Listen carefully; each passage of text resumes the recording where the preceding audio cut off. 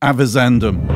In Scots law, this term describes the careful consideration given by the judge before an important decision. Join me each week as we explore various topics from a spiritual perspective and take matters avisendum. One of the continuing controversies among authentic followers of Jesus Christ is this question: for whom did Christ die? There are a number of views. Universalists believe that all people will be saved, irrespective of whether or not they've heard or responded to the gospel of Jesus Christ. They believe that in the end, love conquers all. Therefore, there can be no hell. Universalism is clearly contrary to the testimony of Scripture, which teaches of heaven and hell. There are those who are saved, and according to Scripture, there are those who are lost for all of eternity.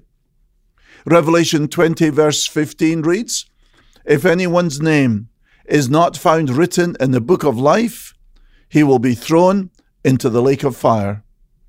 Also, our Lord Jesus taught of the reality of a final judgment. So, universalism is rejected. Then there is the view which Bible-believing Christians hold that only some will be saved.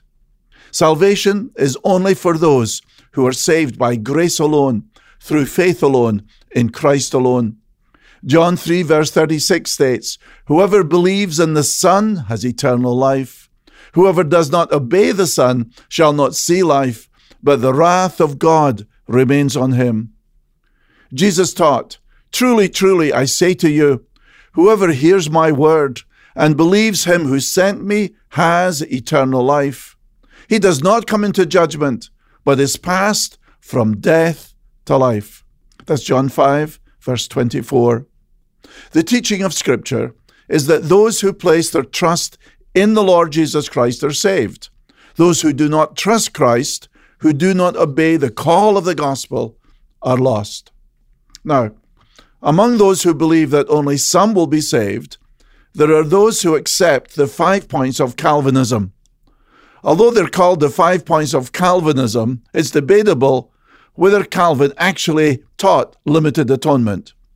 What we can say is that the 5 points, tulip, did not come into use until the early 20th century.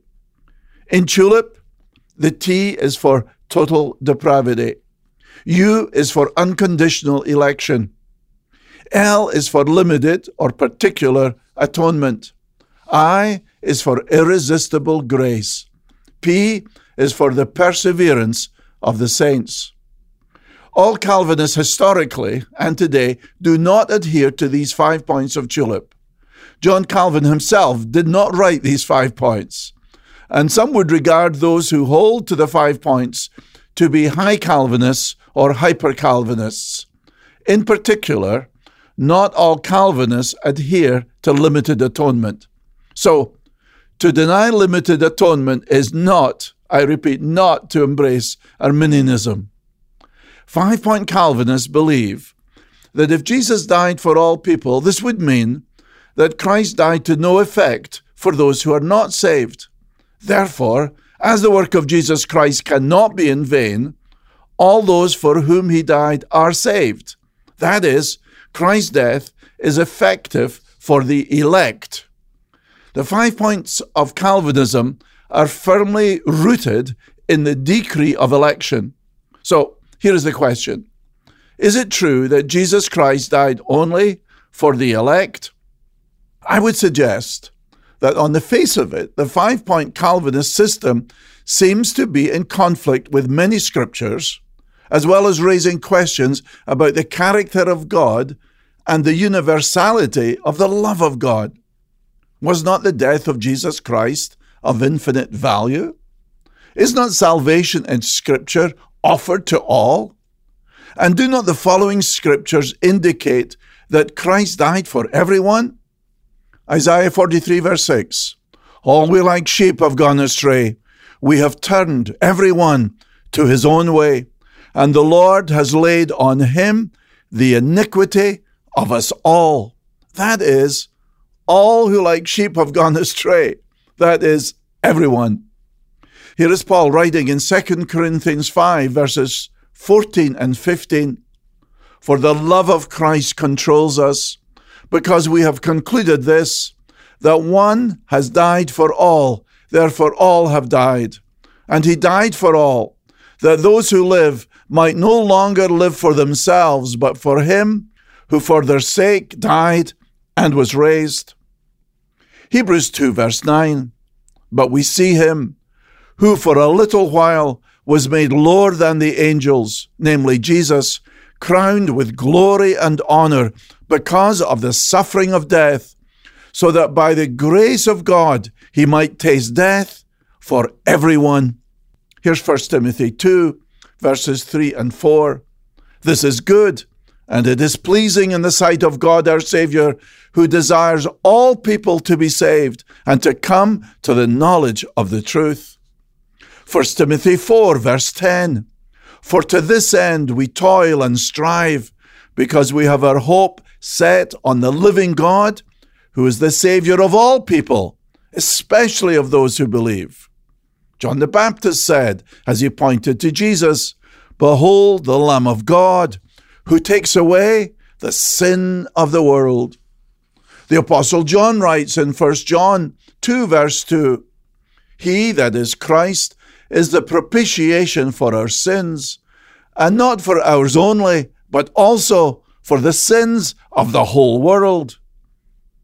In his epistle, he says that Jesus is the Savior of the world. Here is Peter, writing in 2 Peter chapter 2, verse 1. But false prophets also arose among the people, just as there will be false teachers among you, who will secretly bring in destructive heresies, even denying the master who bought them, bringing upon themselves swift destruction. Peter is saying that the Lord Jesus bought reprobates. Now, are these scriptures not saying that the death of Jesus Christ is not only sufficient for all, but also effective for all? However, not all are saved, as all do not believe in the Lord Jesus Christ.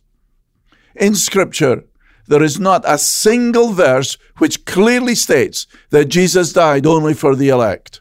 However, there are many scriptures, and I've given some, which clearly state that Jesus Christ died for all. The High Calvinist says that this means that Jesus died for all without distinction. That is, he died for all kinds of people. But I suggest that is reading a system, the 5-point Calvinist system of theology, into the clear teaching of Scripture. Our authority is not a theological system, it's not a confession, but is the Word of God. One of my favorite verses is John 3, verse 16. What does it say? That God's love extends only to the elect? No. For God so loved the world that he gave his only begotten Son, that whosoever believes in him should not perish, but have everlasting life. Limited atonement is difficult to reconcile with the biblical teaching that God is love. He so loved the world. People perish not because of a lack of atonement for their sins, but because of their unbelief. So the gospel of the grace of God is not only offered to all, but provision is made for all. For all who call upon the name of the Lord are saved.